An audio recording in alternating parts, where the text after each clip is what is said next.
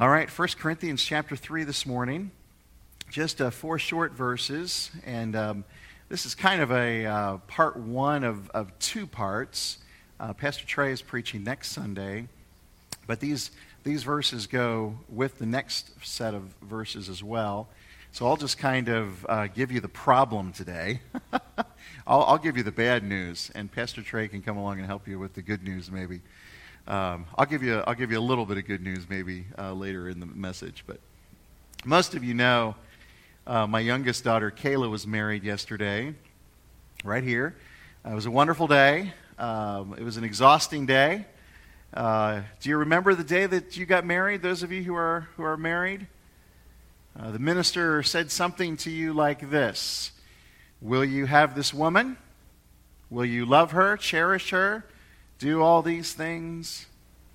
And will you keep yourself only unto her as long as you both shall live?" And I'm sure, hopefully, you gave a resounding yes, or I do, to that answer.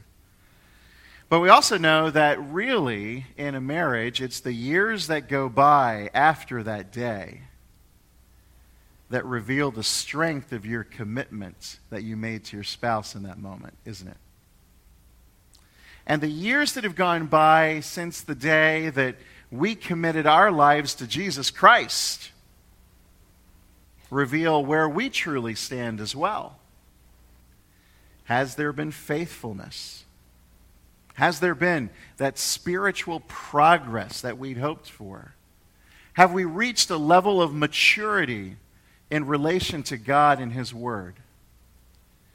Well, failure in this realm is what creates spiritually stunted people. People who don't grow up.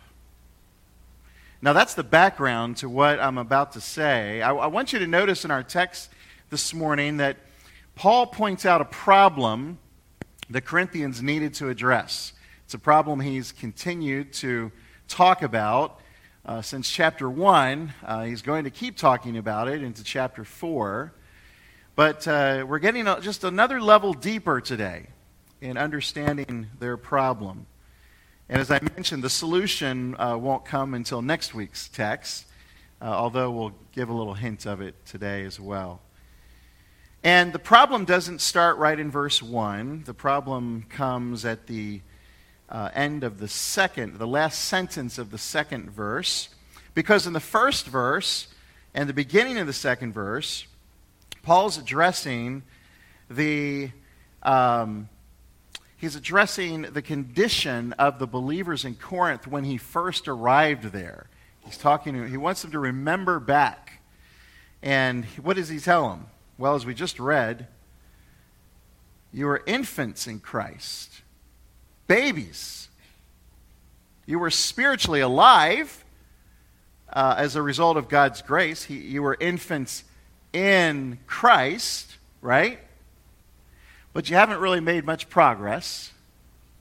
And so he says, I fed you with milk, not solid food. Now, there's no surprise or condemnation necessarily in that statement.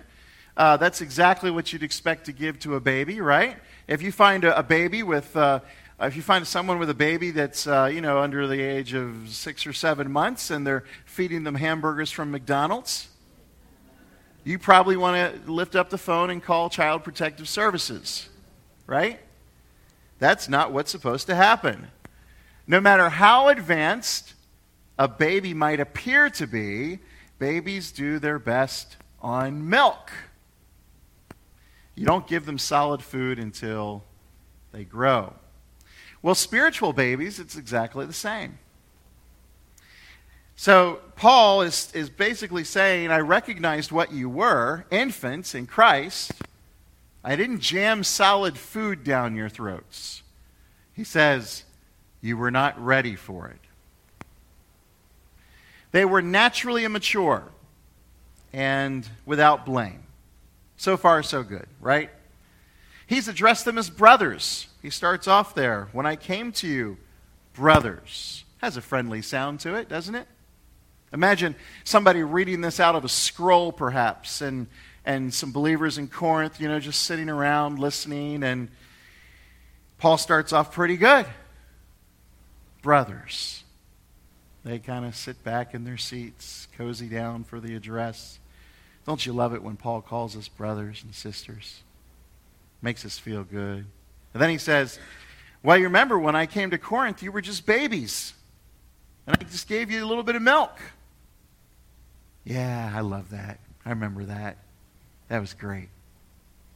You didn't get solid food. Yep, that's right. We remember. Remember, Paul. And then, bam, he hits him. How come you're still sitting there in your diapers? Look at what he says. And even now, 4 years later, you're not yet ready. Babies in a nursery are a pretty wonderful thing, aren't they? I love whenever I'm walking by the hallway just to pop my head in and see who's in there and make them smile or cry or whatever. Get in and out quickly, Babies in a nursery are wonderful. Adults in diapers, not so wonderful. So he addresses this Corinthian group of people that he loves, that he spent 18 months of his life with, and he says, here's the problem. Time has gone by, and you're older, but it doesn't mean that you've grown to spiritual maturity. The truth is, people do not become mature in their spiritual lives simply by living a long time. There are people who have lived a lifetime and they've never really grown to much maturity. They may have sat under the ministry of the Word.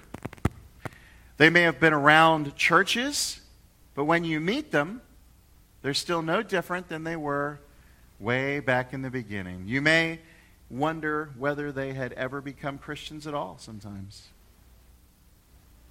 It wasn't because the Christians in Corinth were unintelligent. They were proud of their knowledge, remember? It wasn't that they weren't able to understand the teaching that Paul was giving them. The cause of their immaturity was not mental. It was spiritual.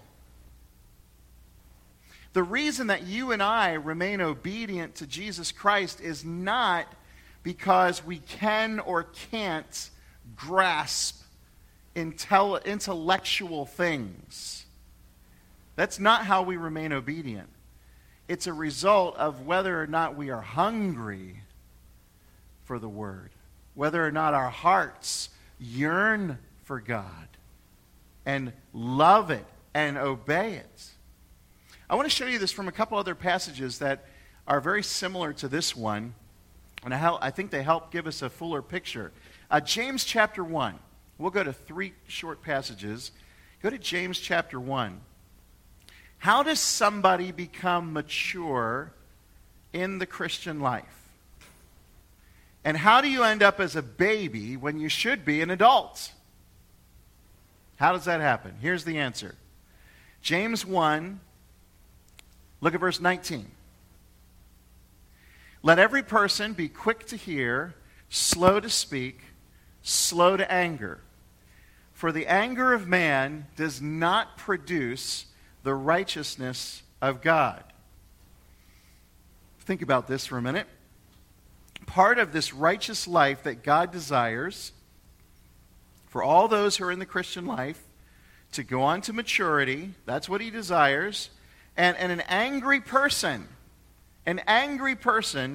will always remain immature in spiritual terms.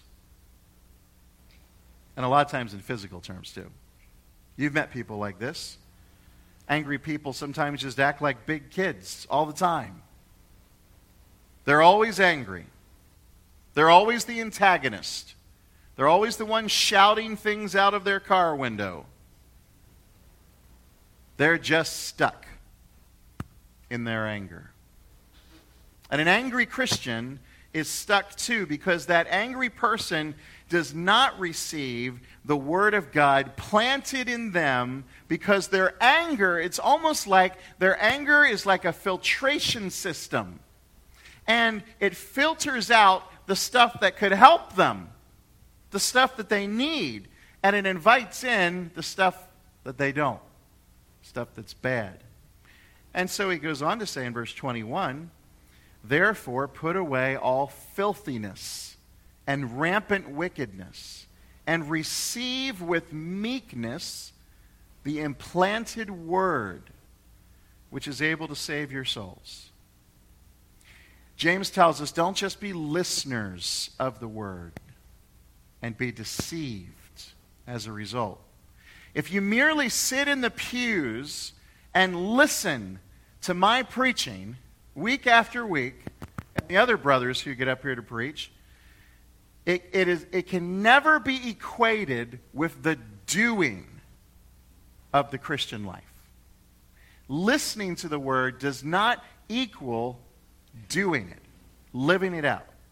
And so, while we are trying to take in divine truth on a regular basis, when we gather on Sundays, when we get together in our ABF classes, when we go to Bible studies, and when we meet in prayer meetings, all of these things, if at the same time we're refusing to get rid of what James calls here filthiness and rampant wickedness, we don't have a hope in the world of going on to maturity. We're going to be stuck. And I'm going to tell you this without any hesitation. If you think you're going to become a spiritual, mature adult as a result of just coming in and sitting in here for an hour in a week, you're wrong. You cannot invite the world's mentality every day, hour after hour, flirt with the devil, play with rampant wickedness, hang around with filthiness, and expect that as the result of a worship gathering in an hour and a half out of all the hours in a week that you're going to go on to maturity. It's not going to happen. Welcome to living in diapers, because that's where you're going to stay. The process is clear. Peter also addresses this, the same thing. Look at 1 Peter chapter 2, just over to the right a few pages. Look at verses 1, 2, and 3, and we'll look at them in reverse here to see the process again. 1 Peter 2, verse 3. You have tasted that the Lord is good. You've tasted that the Lord is good. That's when they came to faith in Christ Jesus. They tasted of the Lord's goodness. Now, as a result of that, verse 2, like newborn infants, long for the pure spiritual milk, that by it you may grow up into salvation. That's verse 2, but look at verse 1. So put away all malice and all deceit and hypocrisy and envy and all slander. Do you see it? The process is still the same. There's a weeding out that has to take place. If you fill yourself with garbage and then try to have a little chug of milk or a little chew of spiritual meat every once in a while, the impact of all that other stuff is going to neutralize any benefit that you receive from the Word of God. It's going to filter it out.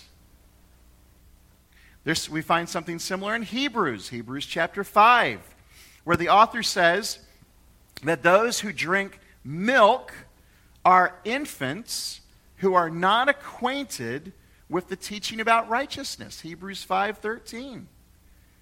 On the other hand, he says that solid food, verse 14, is for the mature.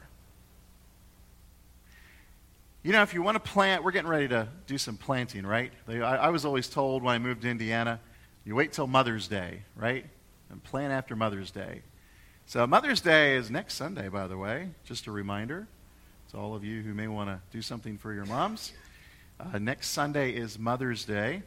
And so we're getting ready to do a little gardening, put a little, whatever that stuff is, fertilizer, Mulch, yeah, thank you.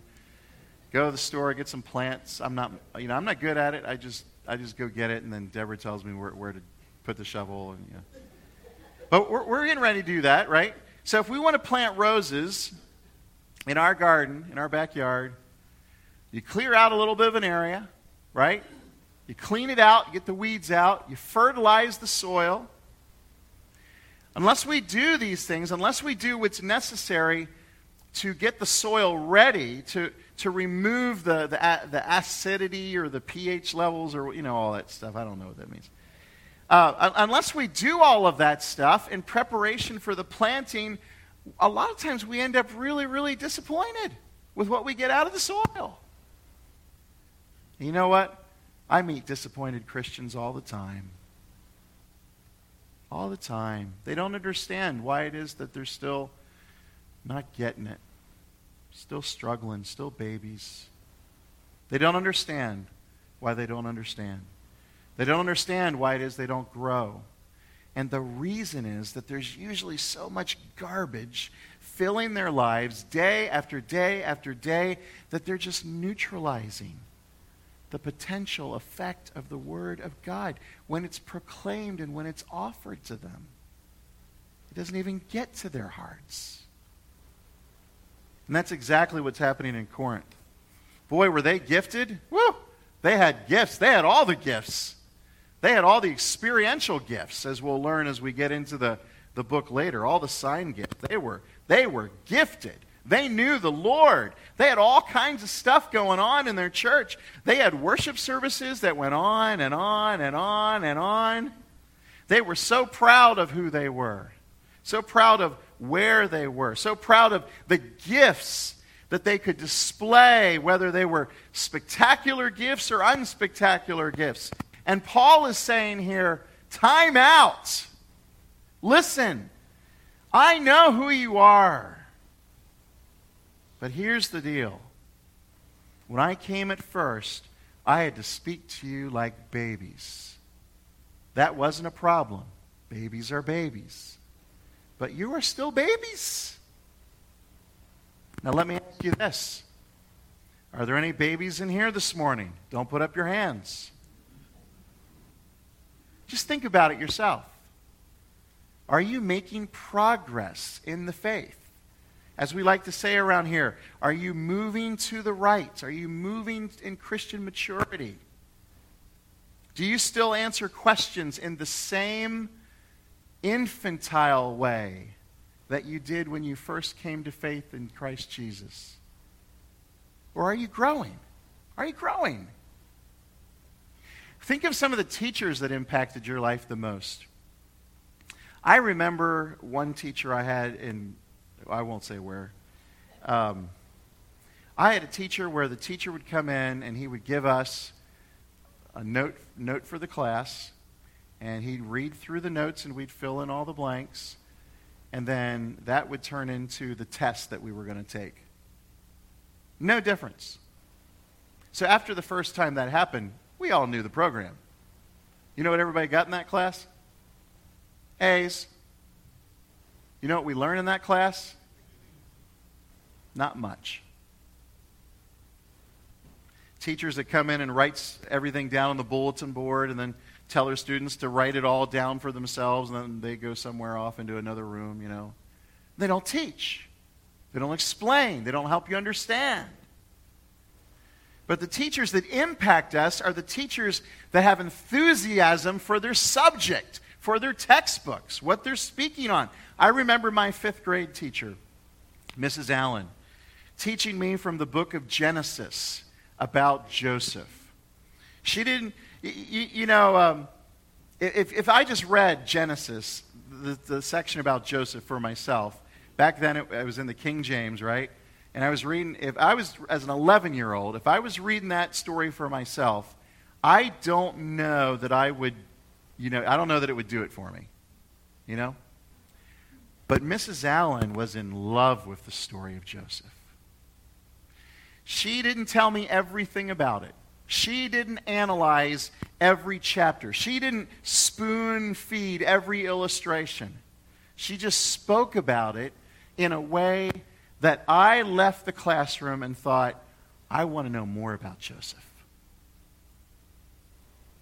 Now, brothers and sisters, if you're coming here on a Sunday and you expect me or the brother pastors to spoon feed you to spiritual maturity, it's just not going to happen. You have to go home and examine the Scriptures for yourselves to see if the things we say here are so. That's your job. You have to read good Christian books that help you to understand and think about passages of Scripture in longer periods of time. You should talk the text over with your friends. Now, what do you think? What do you think Paul was talking about in verse 3 there when he said, what do you think? You tell me and I'll tell you what I think. Let's just talk about this a little bit. We should be doing that all the time, talking about the Word of God. Yesterday I was with my son, Jonathan. We were going to the grocery store, and we were coming back from the grocery store, and I just turned off the car, and he looked over and said, What do you think Jesus was doing in Luke 22? And I was like, Luke 22, where did that come from? You know, it's like, I haven't preached on that lately, have I? No, yeah. And, well, he's been thinking about Luke 22. And he had a great thought about the difference between Peter's response to sin and Judas Iscariot's response to sin. And he just wondered what I thought about it and wanted to tell me how cool he thought it was. Well, that was happening offline. Not in a church service, not in a Bible study. As we think about it and as we chew over the text, the Spirit does its work in us, away from the Sunday morning gathering. You have to talk the text over with your friends. It's good to start your own notebook, start your own journals, write down thoughts or works of God or meditations that you have that come to your mind as you listen to sermons or as you're reading your Bible or as you're talking with friends. Ask yourself the question, am I getting this or not? Because we have to get it. And of course, we all want to blame the guy who wrote on the blackboard, right? That's what I was doing a minute ago. If he hadn't done that, I think I'd probably know a lot more about that subject that we were being taught. I think. Listen, Heather Hills. Let's get rid of the junk. And then we'll be ready to welcome the food. If you try and welcome the food while at the same time welcoming the junk, your spiritual appetite is going to be shot. You're not going to have any interest. You won't take in the right nutrients. You will stay as a baby. Now, incidentally, the difference between milk and solid food here in 1 Corinthians 3 is nothing more than our ability to live out what we say we believe. It's not that we need to be continually learning new doctrine. Paul's not saying, I taught you milk, like I taught you ABCs, but wait until I can teach you solid food. Wait until I get into eschatology or something hard and deep. That's not what he meant. What was Paul preaching to the Corinthians? We've already been told, right? He had nothing to teach, nothing to boast at, nothing to preach except what? Jesus crucified, right? Do you want to call that milk? I don't want to call that milk. That's pretty wonderful. That's pretty awe-inspiring. The difference between being a milk drinker or a food eater when it comes to Christianity is not what you know. It's that we're living it out more and more. Paul wasn't teaching, it wasn't that he wasn't teaching the Corinthians solid food. It's that they weren't able to digest it due to their carnal, fleshly living, as he will say in a moment. And by the way, This is something that your pastors cannot do for you. How in the world, Trey, Greg, how in the world could we ever understand all of these people and apply the scriptures to each one of their lives individually and know what they're all thinking and know how each one of them are all living? It's impossible. But here's the interesting thing. God does it by His Spirit through His Word. He is able to apply a verse in your life in just the exact way that you need it. Way better than I could ever attempt to do. It's fabulous. It's like no other form of instruction that you could ever take in any university class, in any lecture hall. And the only way this kind of instruction to living, instruction to application, the only way that this is ever achieved is when the Spirit of God comes. Now that brings us here to the whole issue at Corinth.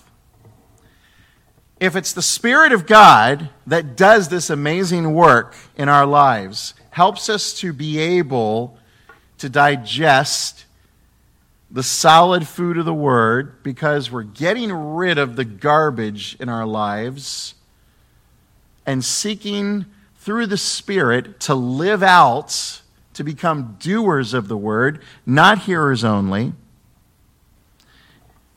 then why does everybody make such a fuss about the guys who have the responsibility of teaching? Why are they making such a big deal? Why are they dividing over Paul and Apollos and Peter?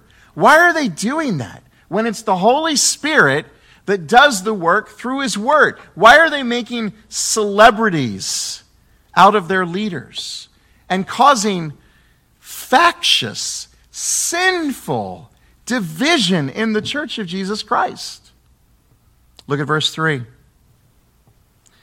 For you are still of the flesh. For while there is jealousy and strife among you, are you not of the flesh and behaving only in a human way? For when one says, I follow Paul, and another, I follow Apollos, are you not being merely human? Paul says your problem is that you're still worldly. You're still fleshly.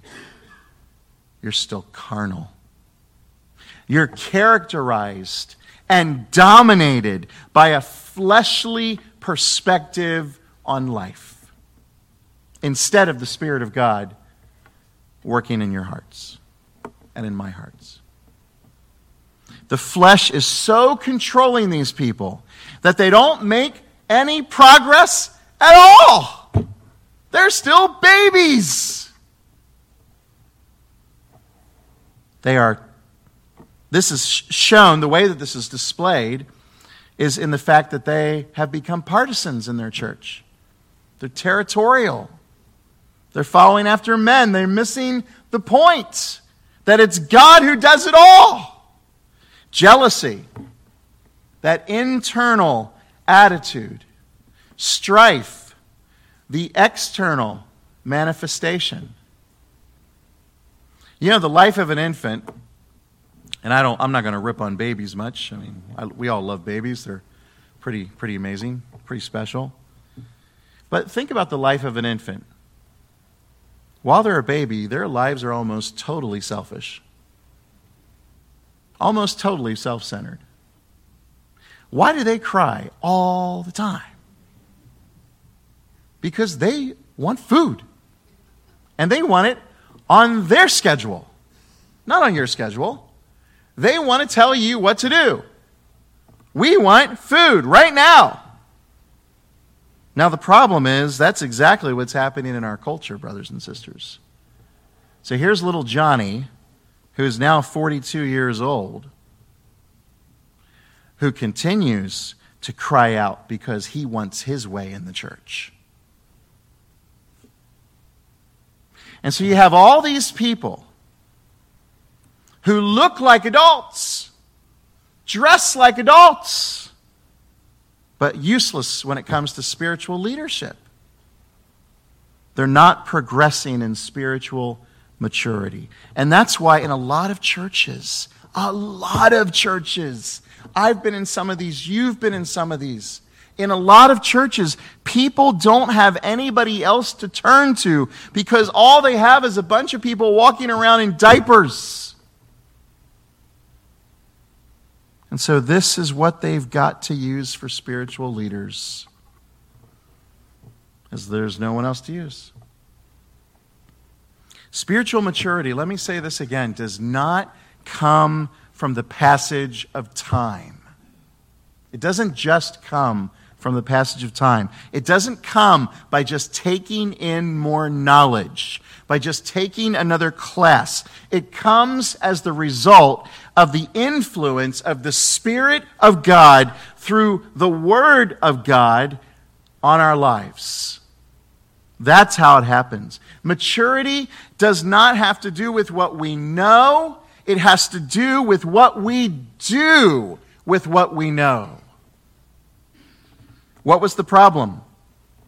Jealousy was in. Harmony was out. Competitiveness was in. Charity was out. Cliques were in. Community and fellowship was out. And that's why the divisions came in Corinth. The people were living at only a human, fleshly level, not relying on the Holy Spirit, not making progress in Christian maturity. It's what the Corinthians were missing. It's what we often miss as well. Now that's the problem. I'm going to give you a little hint at what we can do about it in just a few minutes. But first, I'm going to ask our leadership team if they would prepare to come to the front for the Lord's Supper.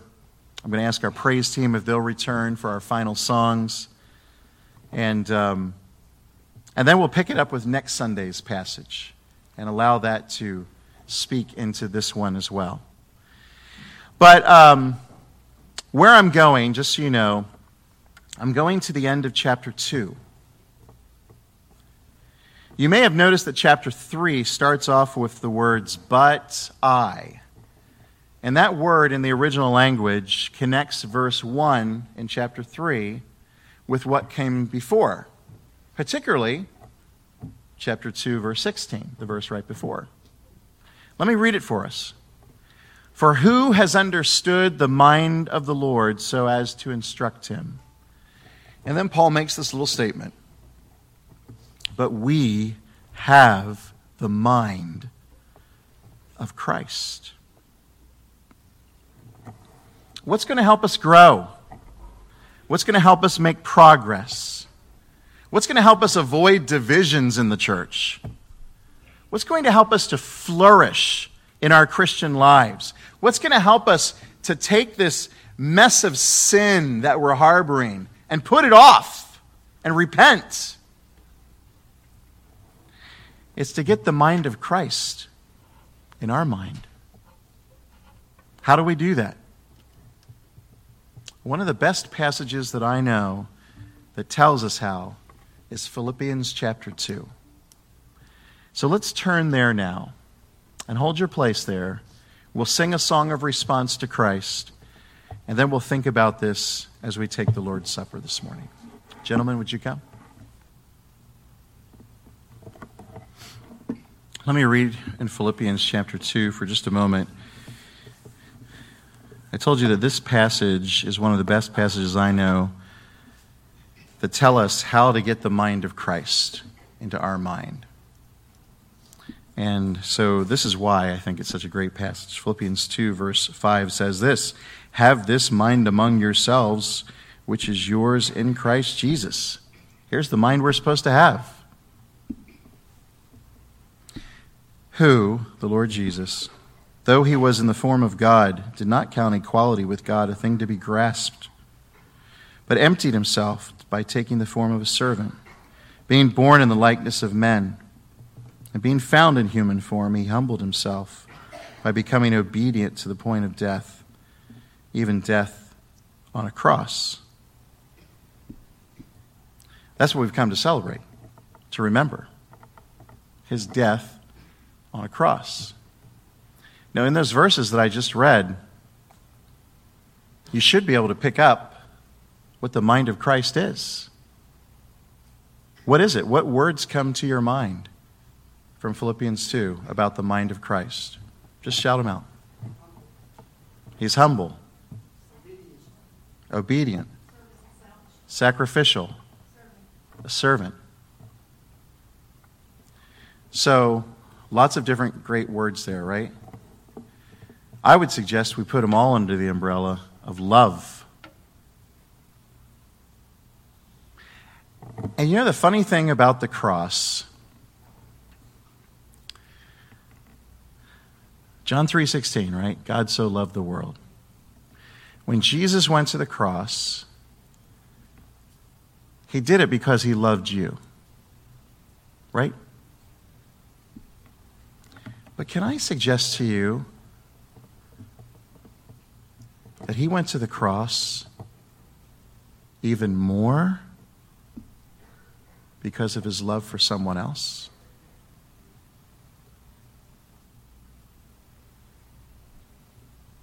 Who was that? The Father. Who was he obedient to? Not us.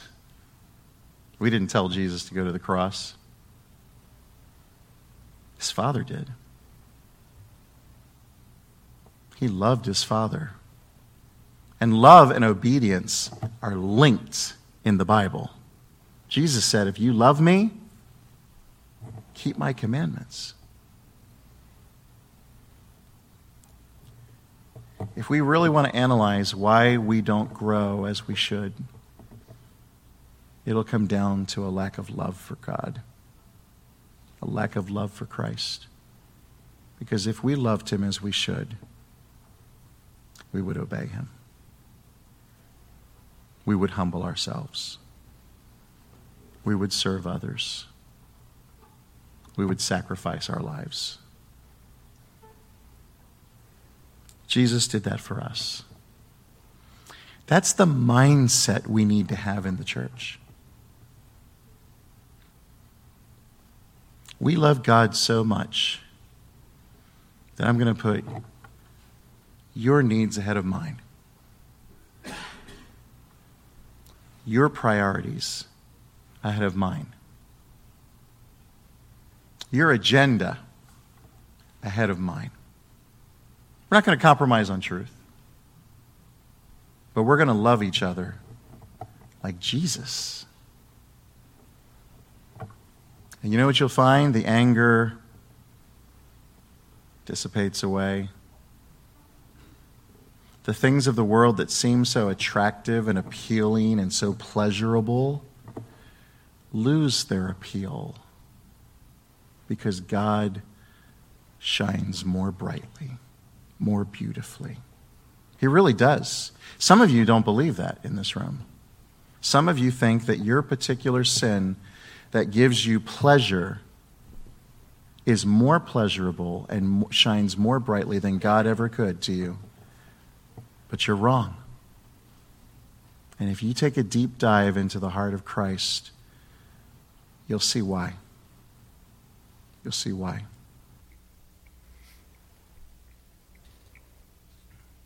Brothers, if you'll come, we'll distribute the cup which contains grape juice, symbolizing the blood of Jesus that was shed on the cross. He was obedient all the way to the cross, death on the cross. We can instantly picture that, can't we? So many paintings, so many stories, so many films, so many icons. We have a wooden cross right behind me. You can picture that, can't you? Jesus nailed there. It's common to us, isn't it? Maybe in the next few moments, it doesn't become so common as we remember what happened there. Without the shedding of blood, there is no remission of sins. And don't forget the end of the story. Philippians 2:9. Therefore, God has highly exalted him. Jesus didn't stay on that cross. He rose from the dead the third day. God exalted him and bestowed on him the name that is above every name, so that at the name of Jesus every knee should bow in heaven and on earth and under the earth, and every tongue confess that Jesus Christ is Lord, to the glory of God the Father. One day, even the most rebellious anti-Christian that ever lived will bow his or her knee and acknowledge Jesus as Lord. What a privilege that we get to do so now, because the Spirit has opened our hearts, opened our eyes, given us a love for our Lord Jesus. And he is our Savior, and he is our Lord, and he shed his blood that covers our sins. And we must never forget. Never forget.